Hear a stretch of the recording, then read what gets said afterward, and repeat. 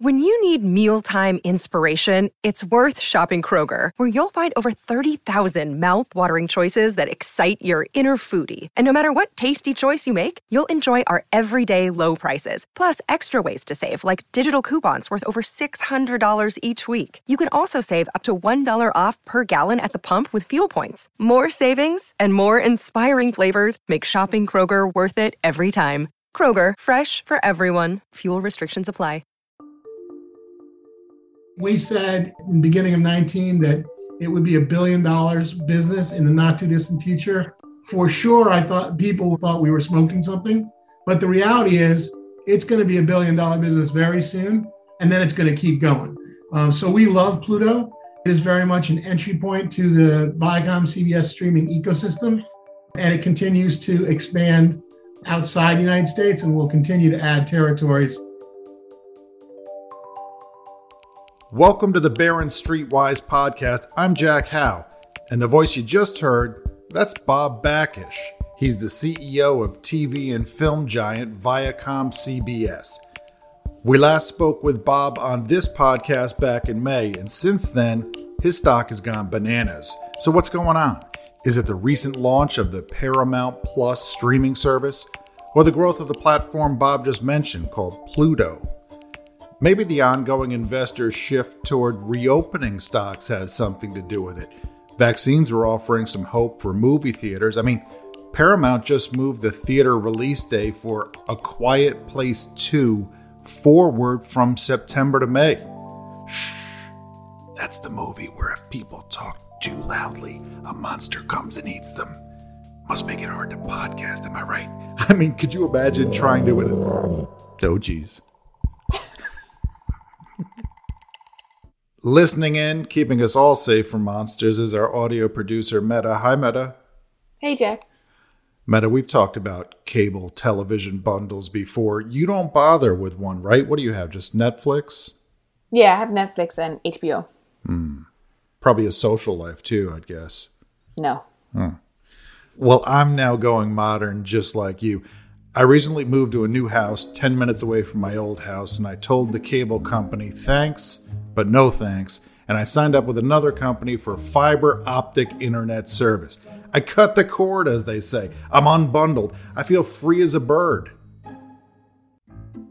I just have to remember separate passwords for my Wi-Fi mesh and my various streaming services, plus have to manage user profiles on each service for each family member. But there's only Netflix, HBO Max, Peacock, and now Paramount Plus, and my Disney Plus virtual bundle, which includes Hulu and ESPN Plus.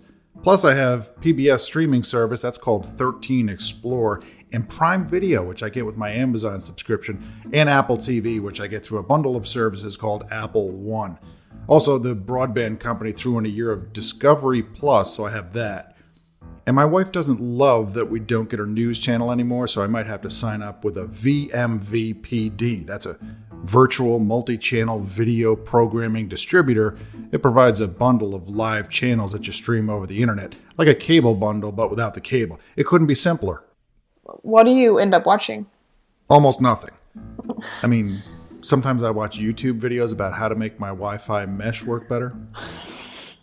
Welcome to the future. Thank you, Meta.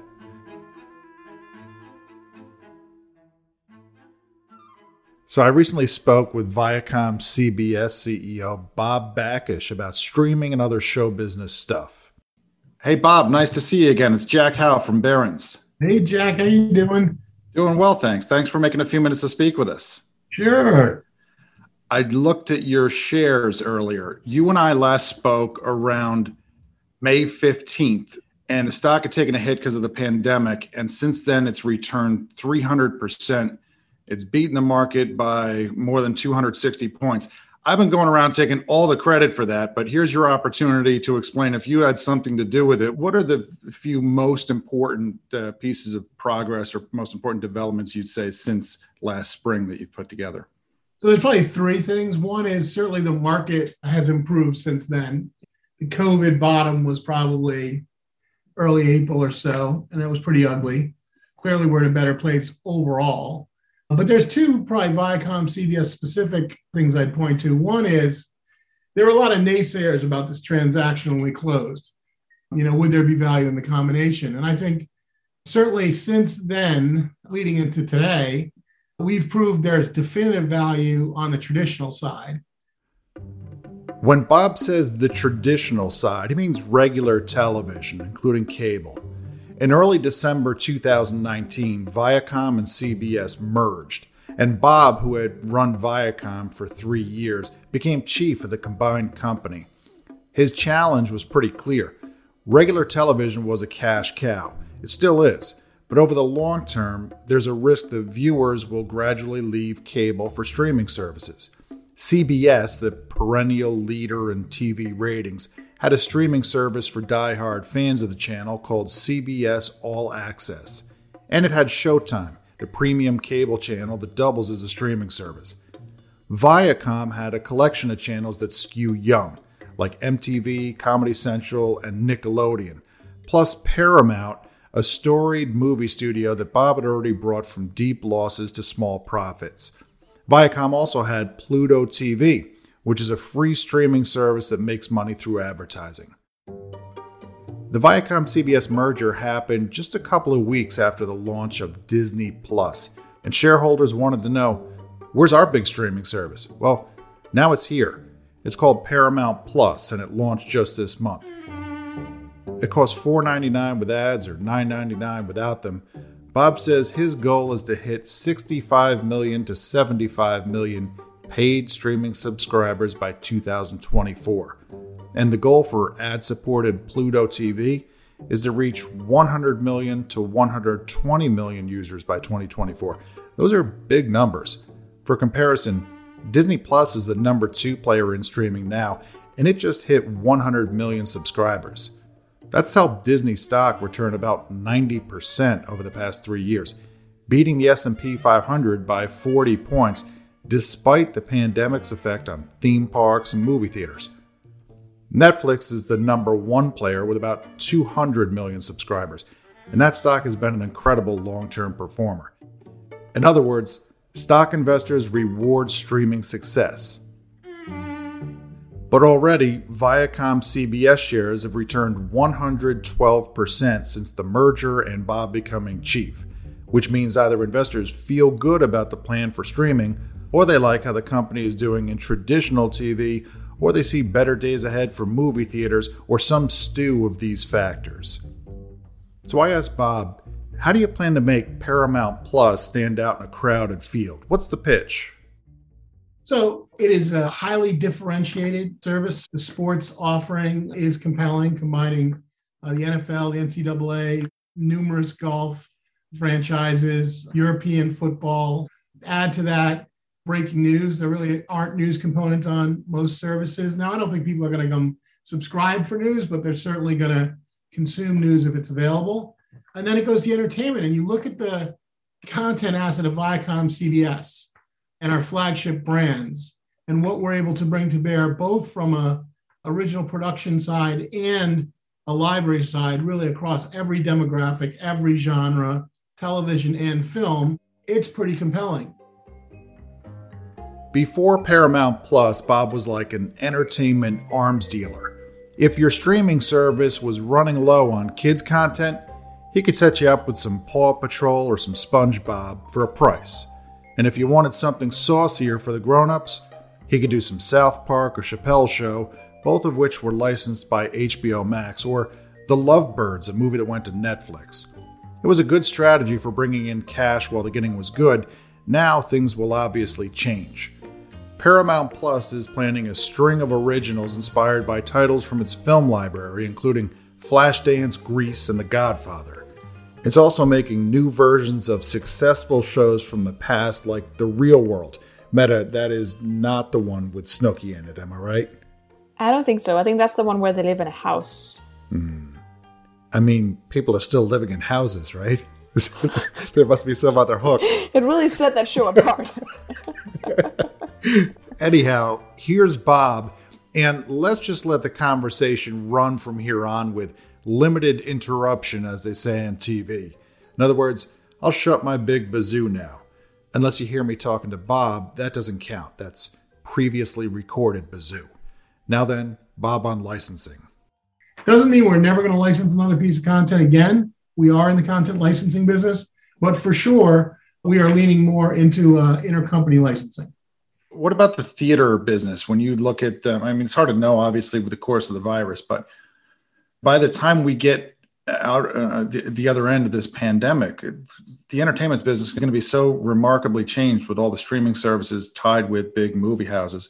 What do you think is going to happen to the theater business long term? Well, look, we do believe people will go back to theaters, just like I believe people will go to bars and want to get together again post-pandemic. We do believe a theatrical option is an option consumers should have. The big screen, great sound, etc. Film like Mission Impossible 7. Trust me, I've seen pieces of that movie. You're going to want to see it on the big screen. But at the same time, consumers clearly want earlier access to titles for streaming. So different studios are doing different things. We've chosen a model which I believe is a great balance and is sustainable, which is put it in a theater for, again, 30 to 45 days, give people that theatrical option. And by the way, if you look at the degradation curves of revenues of titles, you'll see that after 30 days and certainly after 45, most theatrical titles really aren't doing any revenue. So why wait 90 days to move it to your owned and operated streaming platform? Move it after 30 to 45. So we like that model. That's what we think the future looks like. Again, different people have different points of view, but some of these other models, I question whether they're really sustainable. Let's talk about Pluto. Pluto is your advertiser supported, or what some people might call your free streaming service. And you've explained in the past how that'll kind of work together with your premium streaming services in terms of people being able to move back and forth. And I thought it was pretty unique. I wonder if you could just lay that out again for us, how Pluto will coexist with the other streaming services and how you can make it so that they can complement each other rather than compete against each other. Yeah, so let's start with, we're the only company that has embraced the triumvirate of free, broad, and premium pay streaming. We did that because we see three distinct lanes from a consumer perspective, and because we think the combination is, dare I say, synergistic.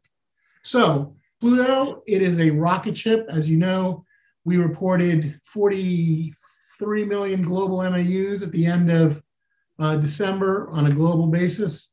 When we acquired that company at the end of 2018, it had 12 million MAUs, so tremendous growth. So that business is already getting to scale. We said at the beginning of 2019 that it would be $1 billion business in the not too distant future. For sure, I thought people thought we were smoking something, but the reality is it's going to be $1 billion business very soon, and then it's going to keep going.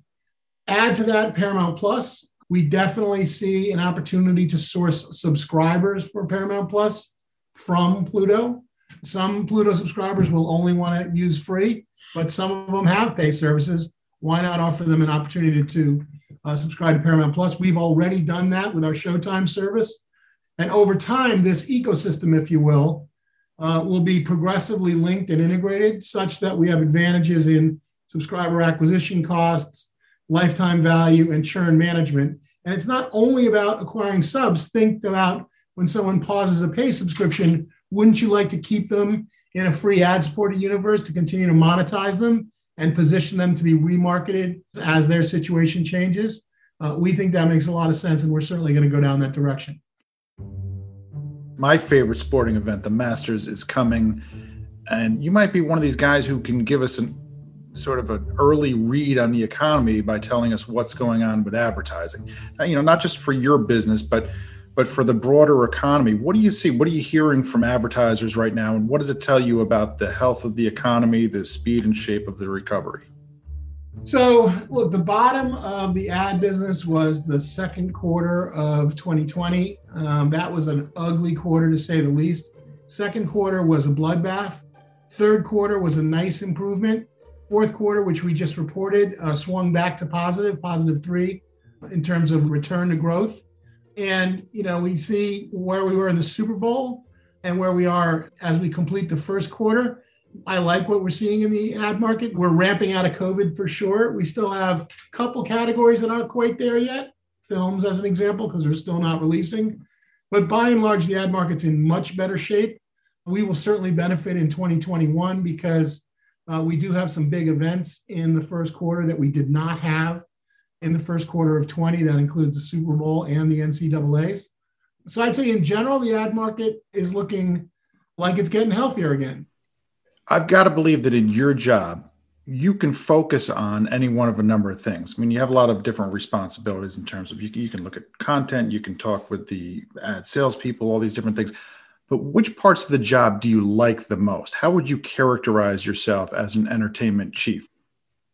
I like figuring out how to use assets to create value, how to solve complicated problems. So I very much enjoyed the first year of combining Viacom and CBS.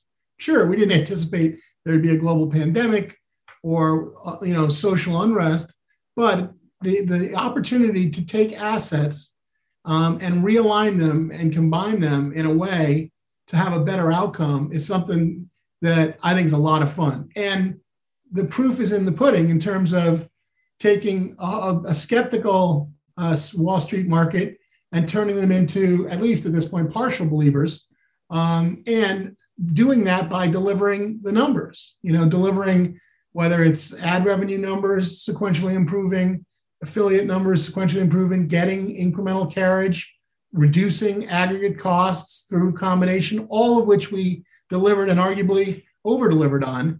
I think that's super fun. Are there any things that you'd like to get into that you're not into now? And are there any other entertainment assets that you think you might be making a play for later on? Or do you feel like you have everything you need right now? So let's start with, I am extremely happy that we combined Viacom and CBS because it gave both legacy companies the opportunity to compete in today's marketplace in a way that they couldn't have before. I think that's indisputable, particularly with respect to streaming. So that was tremendously important that happened. And it was tremendously important that we moved quickly to unlock that benefit. We haven't fully unlocked it yet. There is still more to go. And clearly 2021 will be very important from a streaming perspective. And so that's what we're focused on. There is no asset in the marketplace from an acquisition standpoint that is a must-have. I think, again, the current configuration of the company is very strong. Doesn't mean we won't look, but right now we're focused on organic execution and continuing to unlock that value. Tell me about the long-term ambition. When you get daydreaming about what you could possibly accomplish there over, let's say, the next 5 years, the next 10 years, what's your hope for how big this business can become? Well, I think it's to establish beyond the shadow of a doubt that Viacom CBS is one of the preeminent media companies in the world in the 21st century.